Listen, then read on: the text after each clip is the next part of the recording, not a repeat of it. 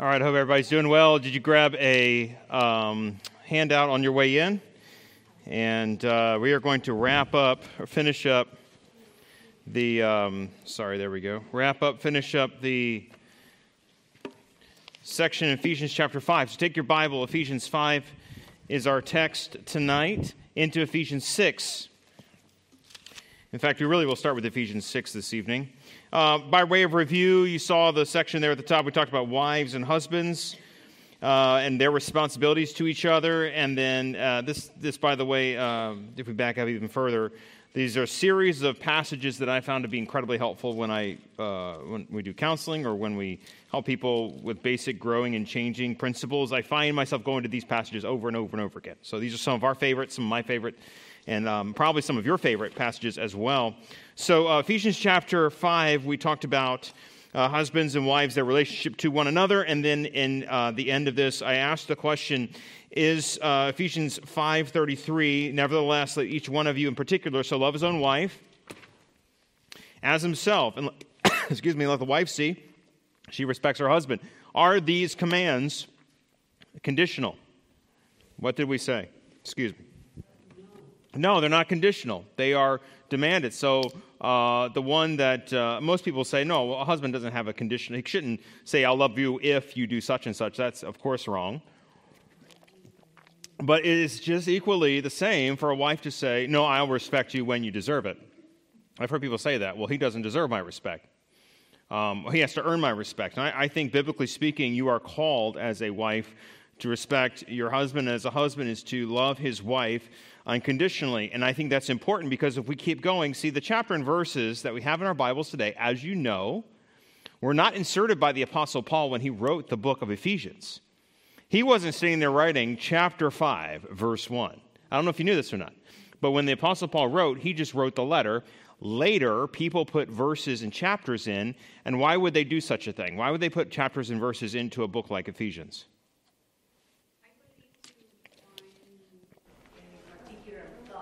Right. If you wanted to talk about something, let's take a bigger book, the book of Matthew, and you said, in the book of Matthew where Jesus says such and such, and you said, well, where is that? And I said, what's in the book of Matthew? That's hard. Matthew is a long book. Hebrews is a long book. Acts right now is we're going through that on Sundays. It's a long book. So later scribes, when they were working through these books, they said, well, let's divide these into logical chapters. Sometimes these chapters are logical. They make sense. Sometimes the chapter divisions are in really strange places, as is the case with this particular chapter. Because if you come to chapter 6 and verse 1, what's the first word? Children. What have we dealt with in chapter 5 and verse 22? Well, chapter 5, verse 22, what does it say? Wives, comma, and it tells them what to do. How about chapter 25 and verse 25? Husbands, comma, right? Now chapter 6, verse 1.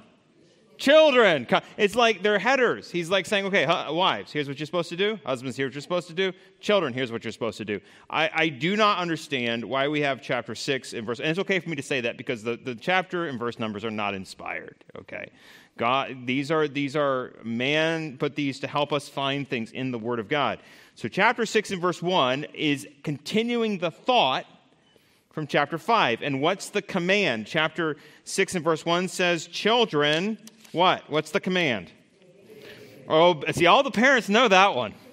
No doubt, right? Obey your parents in the Lord. Obey your parents in the Lord. This is very straightforward. Your parents guide you in the Lord's way, and as they do so, you are to obey them, okay? If your parents are trying to get you to steal things, you have permission to not obey them. And you might say, well, that's ridiculous, but it's not so ridiculous. We were overseas one time, my wife and I were in the Philippines. We were eating dinner at an outside mall in the Mall of Asia. We were sitting there eating dinner, and there was a little boy who crawled underneath the table and tried to steal the camera from our friend, and he popped out, and his uncle, who I assume was his uncle, I don't know if he was his uncle or not, was his guardian, and he was employing this boy to go and steal things from people. So people do these kinds of things, and if your parents say to do something that is wrong, you are not to do it. You are to obey your children in the Lord. and to follow as God would have you. And as you would obey God, you should obey your parents. You should obey them. He's not saying that there is whatever your parents say, if they say you got to rob a bank, you got to rob a bank. You are to obey your children in the Lord, obey your parents in the Lord. Children, obey your parents in the Lord. That's right, you children snickering over there. I did not say that the parents were to obey their children, and my tongue got tied there for a second. So I do not give you permission to go home and tell your parents that Pastor said they have to be obedient to you. But I want you to notice how we are to obey. And these next three words I have here are things we've taught our kids, things I've said before. I like to say, when you obey in three ways, and it's easy to remember. And this is something, if you're a parent or grandparent, perhaps is something to communicate. You are to obey quickly, sweetly, and thank you, completely. I love this. Quickly, sweetly, and completely. So quickly means on time, right away. If you delay, it's to disobey. Sweetly means you have to have a good attitude when you do it. It's not obedience. If you slam the door on your way to clean your room, right, that is not obedience. And completely means when I say clean your room, you clean your room, not just clean a corner of your room. Okay. And I have no problems with parents agreeing with me on these things. Typically, when we did the youth group years ago, we came up with the youth group core values. And the youth group core values for mission trips. They were not for the whole core youth group, but for mission trips, we came up with core values, essential values, core values for mission teams. And one of them was obedience, because we had a problem with this, actually, on a mission trip where I would ask young people to do things, and they would not do them properly. And so we came up with a definition. And the definition is, any of you guys, girls out there memorizing, do you remember what the definition for obedience is? And if you don't remember, it's written on your sheet. I don't know if you noticed that, but I put it there in a little box for you. It says, obedience is doing exactly what God or my authority has asks, thoroughly, on time, and with a good heart attitude, which is the same thing as this, quickly, sweetly, and completely, but just maybe dressed up a little bit. Thoroughly means doing it. Hang on, before I get there, I want to just talk a little bit about obedience here. Obedience is a submission of my will and priorities to the will and priorities of someone else. That's what it is. Doing exactly what God or my authority has asked of me. Sometimes I will need to postpone, I will need to alter my desires for the needs of someone else. I may want to sit back and watch TV, but to obey means to do something else, right? To cut the grass. Obedience is anti-selfish in that it does not mean that it is necessarily selfless, but it works against our natural tendencies to be selfish. So when you're obeying, you should obey in these ways, thoroughly. Obedience is not true obedience unless you do it thoroughly. Okay? Half obedience is disobedience. If you're doing it partially, what you're saying is you're only doing it the way you want to do it, or enough to get someone off your back.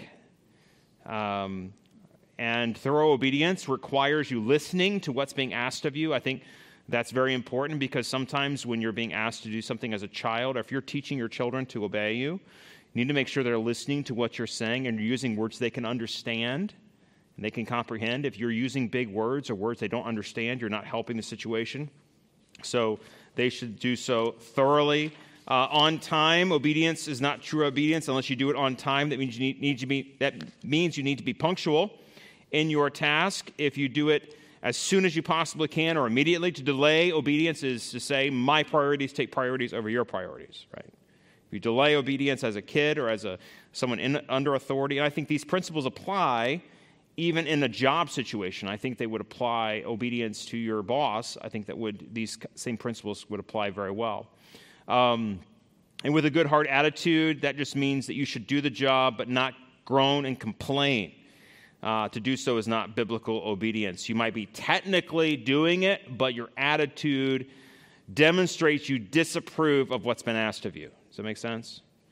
And that is not acceptable obedience, and that technically is not obedience. So examples of bad heart attitudes would be groaning, sighing, rolling your eyes, sarcastic responses, dragging your feet, slamming doors, things like that. So what is the result of obeying that command? That it may be what? That it may be well. What does it mean that it may be well with you?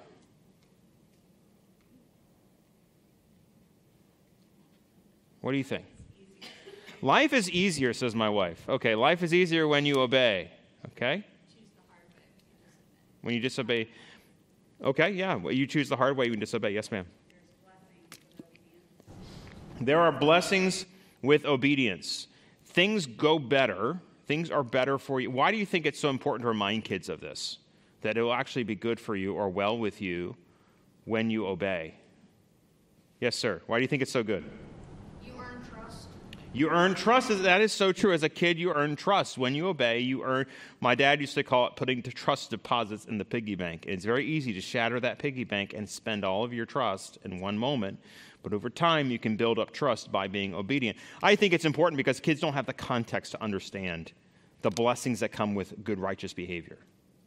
Okay, kids, their lives are extremely short. They have a very small, they have to take it on faith. This is hard, and it's easy for us as adults to forget that it's hard to believe some of the things that parents tell them. I remember struggling with this as a teenager, seeing my friends do things, and it looked like they were having fun and getting away with it. And my parents and my people who love me saying, that is a dead end. That path is not a good path. And it's hard to believe that when you don't have the context. When you're young and all you see is the fun and you don't see the back end of it. Now we, as if you get older, I know my friends who used to do those things. I'm like, yeah, that was a good call, Dad. I mean, those were dead ends. Those guys taking drugs and drinking and stealing and shoplifting and doing all these things that they were laughing about and thinking were hilarious. When I was in high school, I knew these kids. And it's like, I believe you that it's bad. But honestly, sometimes it's hard to believe that it's bad because you don't see the ramifications of it. And so you have to remind them that there is more to the story. Okay, so just remember that. Put yourself, when you have kids, when you have teenagers, put yourself in their shoes. Remind yourself that they don't have the context. They don't have the life story you do. They don't understand by experience. They have to be taught to trust you in these things. Does that make sense a little bit? Okay. And I haven't got to the teenage years with my own kids, and I know that there's a lot we're going to learn in this as well. Oh, so you may have a long life. It may be well with you, and you may live long on the earth. You want to live a long time? Obey your parents, okay? Let's keep going. The next command is to fathers. Anybody have comments on that? Yeah, Patty. One other thing I was going to point out, too, is not only is there a blessing, but they're also avoiding consequences by being obedient. That it goes well and you don't have to deal with the negative part of the behavior. Yeah. It's both sides of it. Yeah. It's positive, it's the negative, avoiding the negative. You're avoiding the consequences, the negative side, but you're also receiving positive blessings. Absolutely. Let's look at fathers. He narrows in on fathers here. He says, and you... Yes, sir. Skip. Go ahead. Yeah. I just wanted to say that that's a warning that you may live long on the earth. You don't do this, there's judgment coming. So it begins to open the door of the big picture in a little different way to say to a young person, look, when we say God is on the throne, God is in control, He is. So if you don't want to do it His way, consequences. Yeah, I think it's a blessing and a warning. I kind of put a blessing here, but I think it probably could be both. Yeah, absolutely. Let's look at fathers, if you don't mind. Let's look at verse 4. He says, and you fathers. He kind of turns a little bit on the talking to the children, and it has to do, I think, in the context of obedience. Now, the responsibility for the parent-child relationship in the home is not just on the child to obey. This is very important. It's also on the father. The responsibility of the child-parent relationship is not just the kid. It's not just, kid, just do what you're told. Just do what you're told and everything will be fine. That's not the end of the story. He turns on this obedience thing. He says, and you fathers. And he points the finger at fathers. And what does he tell the fathers not to do? Because as the children are going to obey the parents as they obey the Lord, then the fathers need to reflect the Lord as they parent their children.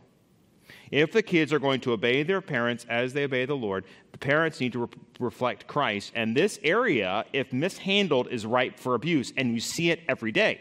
You see abusive fathers all the time. Non-existent fathers, absent fathers, abusive fathers. Extreme. I mean, in this room, I've talked to many of you who've had bad experiences with your dad because he could provoke you to wrath. So this is an area ripe for abuse, which is why God drills down and says, you fathers, do not provoke your children to wrath, but bring them up in the training and admonition of the Lord. You have the responsibility not to provoke.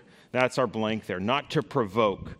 You should not provoke to wrath. Provoke to wrath in the Bible here is one Greek word. It has the idea of making someone angry. Just making someone angry. I like the picture, the English word provoke is great because it has this idea of stirring someone up or poking them with a stick. You provoke them to wrath. And I know I can do this with my kids. I know what makes my kids angry. And I could easily, now most of the time when I do this now, they're laughing and we goof off. But I know that as time goes on, I could easily make my kids very angry and them get mad at me. A dad might even think he's won the battle by getting his child to obey, even if that means he's provoking them to anger. I think this is interesting that God directs his attention to fathers here instead of mothers. Is that possible because fathers are responsible for this aspect of child rearing more than the mother is? I don't know. But when you think about how absent fathers create such issues in our culture today, to me, it's a huge purpose why God directs right towards fathers, that dads make a huge difference. And this dynamic is extremely important. Okay. So what's the alternative? Do not provoke your children to wrath, but what's the alternative here? To bring them up in the training and the admonition, to nourish them, to raise them, and the training and the discipline or the admonition of the Lord. There's a little bit of overlap in these two words. Training and guidance. And training means guidance or instruction. It's more of the positive aspect, I believe, of parenting. Can I have a few people read from verses here? 2 Timothy 3:16 and Hebrews 12:5. Somebody read these verses. They're written out. They're not written out for you, but the verses are there. Okay, I have one here, and then I need one more, Katie, here. So 2 Timothy 3:16, we're going to see this word instruction or guidance or training here. Whenever you're ready, Christopher. 2 Timothy 3:16.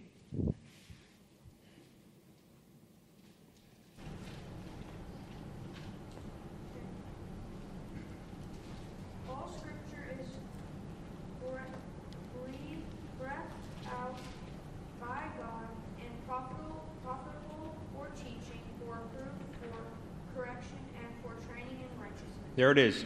For training or instruction in righteousness. All scripture is given by inspiration of God, breathed out by God, and is profitable for these things. How about Hebrews 12:5?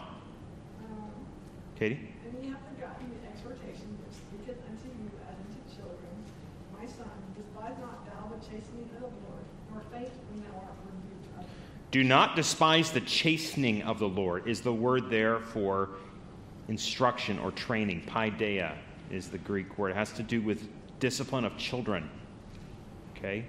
And he says here that do not despise the chastening of the Lord. That is what we're to do here. Chastening, training has more of the this training aspect. And instruction. Instruction is Hebrews 12:7-8. Yes, sir, Christopher or Chris. If ye endure chastening, God dealeth with you as with sons. For what son is he whom the Father chasteneth not? But if ye be without chastisement, That's all right. wherefore all are partakers, then are ye bastards and not sons. Yeah, in verses 7 and 8 here, he says, if you endure chastening, that's the same word there, chastening. This chastening 3 times, verses 7 and 8, and then in verse 11, I'm sorry, I'm going to skip down to verse 11, but no chastening seems joyful for the present. Same word here. These are connected with rebuke, this idea of training or instruction, but correction, instruction, the next word, nuthesia, or nutheteo, has to do with instruction. It is exhortation. So let's look at this verse, 1 Corinthians 10:11. Who can read 1 Corinthians 10:11? Anybody got it? Oh, yes. Go ahead. Now all these things happened to them as examples.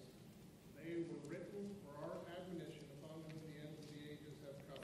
These were written for our admonition, for our instruction, for our correction, for our instruction here. There is the training and the instruction of the Lord that we are to bring up our children in.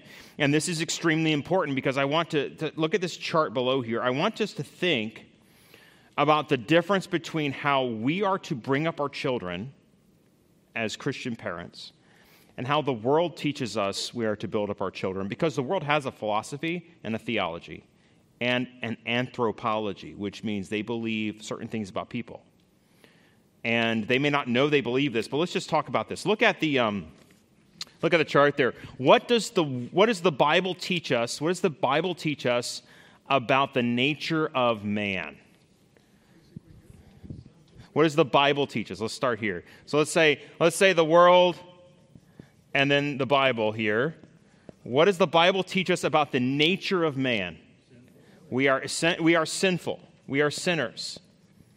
Okay? We are sinners and we are imperfect. Okay? We are imperfect. We are sinners.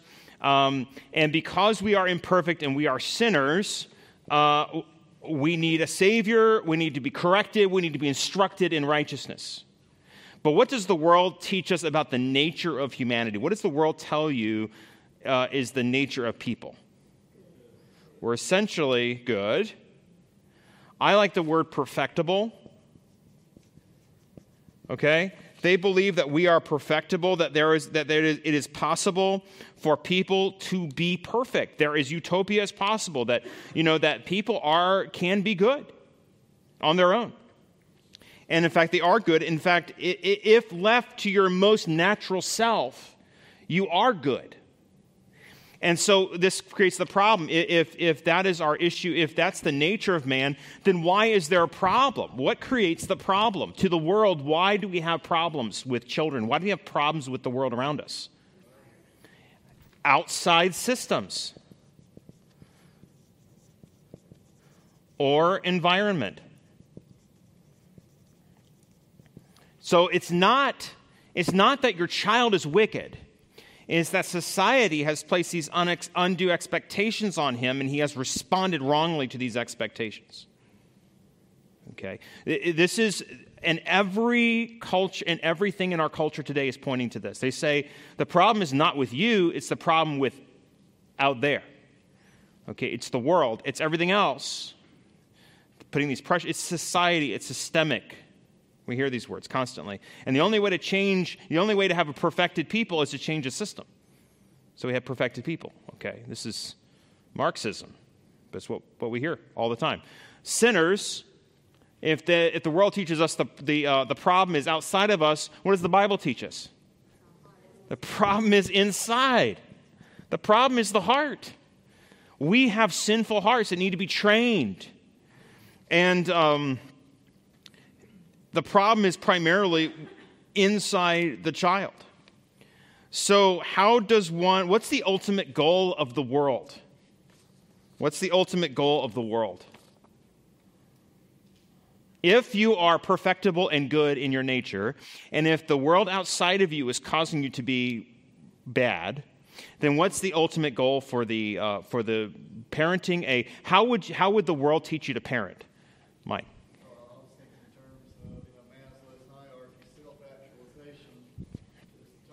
Self-actualization is a really fancy word. Yeah, but that's exactly right. And another way of thinking about this is authenticity to the self.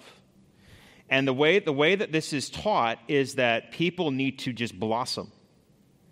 Right? You need to let people blossom into who they truly are. And so authenticity is how I put it, or self-actualization, becoming your highest self. Okay, this is what the world teaches is your ultimate goal. What's the Bible teach us is our ultimate goal? Christ-likeness, not self-likeness, Christ-likeness. So it's not an idea of blossoming into this flower of beauty by ripping down all of the outside pressures. It is using discipline and instruction to discipline us towards Christ-likeness, that we might walk with a disciplined mind towards Christ. We might be Christ-like in our living. God has not given us a spirit of fear, but a power of love and a sound mind. We are to have a different way of thinking about the world. We're to be different from our world. And the best way I like to explain this is that you see this in films, movies, and TV. My wife and I joke that every movie today for kids is based on the idea, it used to be, that you were a person who had a problem. You had an Achilles heel, you had an issue that you could not solve yourself, and you faced failure, and then you overcame your problem, and then in the end you ended up facing your quote-unquote demon in the story, right? You face your biggest flaw, you overcame that flaw, and you're better off for it. Like, that was the basic plot of most movies in the classic tradition, right? In a biblical worldview, that's how we tell stories, that's a lot of Bible stories are like that. In the world we live in today, most, especially geared at kids, most stories are, you are perfect, just misunderstood. And no one understands how great you are. And the whole world, no one sees you for who you truly are. But at the end of the story, rather than facing your fears and overcoming, you get to show off how great you are to everyone. And then the end scene is the whole town or the community surrounding this little girl, this little boy, and acknowledging how great they are. I have seen that movie multiple times now, and we get so mad. Oh, here it comes. It's so frustrating. And we are really sensitive to these things because it's everywhere in our culture today. It's everywhere in our culture. It is a contrary to Bible way of looking at human nature. When you see people as perfectible and ultimately good, and the reason they don't have the goodness just showing out is because everyone else is their problem, this is a recipe for disaster. Because can you control any of this? Can you make changes to any of these things? If society is the problem, what hope do you have? Just get somebody with a really big stick to force your way, right? Government, that's it. But realistically speaking, can you do anything about these issues? No, it's a recipe for despair. But God gives us hope because he tells us that our problems are put off, renew, put on. They are very much, we are sinners, we need to confess and repent, and we need to change, and God can use us making small changes in our life to grow and become more like him every day. If you're a Christian, I'm not saying you become saved through this, I'm saying this is something for Christians, that there actually is hope for overcoming these kinds of pressures and these kinds of difficulties in your life. Do you see what I'm saying? You've got to train your kids this way, because if you don't teach them this stuff, they're going to absorb this stuff. They're already being taught. We stop the movie and we say, okay, what's going on here? What's wrong? What do you notice? And we've started pointing out to our kids, you see how ridiculous this is? Like, what's going on? I remember doing this when I was younger, The Little Mermaid came out, and I remember my parents just hating every moment of that movie, and then having like a conversation with us afterwards about how wicked she was in disobeying her parents. And now I just had this conversation with my wife recently. I was like, it made me so mad. It's like she sells her soul to the devil and she gets away with it. Like, it's like the worst kind of story you could tell. It's Faust, but the opposite. She gets away with it. It's awful. And people today absorb it, and they're like, oh, it's so wonderful. It's kids' entertainment. It's teaching contrary to our script. We need to be careful. This kind of stuff is more dangerous than swear words, okay? Because it gets to your heart, and it really cuts deep to who you are and your identity, okay? So that's why we have to train them in the nurture and admonition of the world, of the word, because the world is contrary to the word. Okay, I've gone over by like a minute or two, but is there any questions? Anything I said here that provokes a thought that you want to get clarified on? Yeah, Skip. Man determines truth for himself. That's the world's self. Yeah, that's right. Sophia, yes.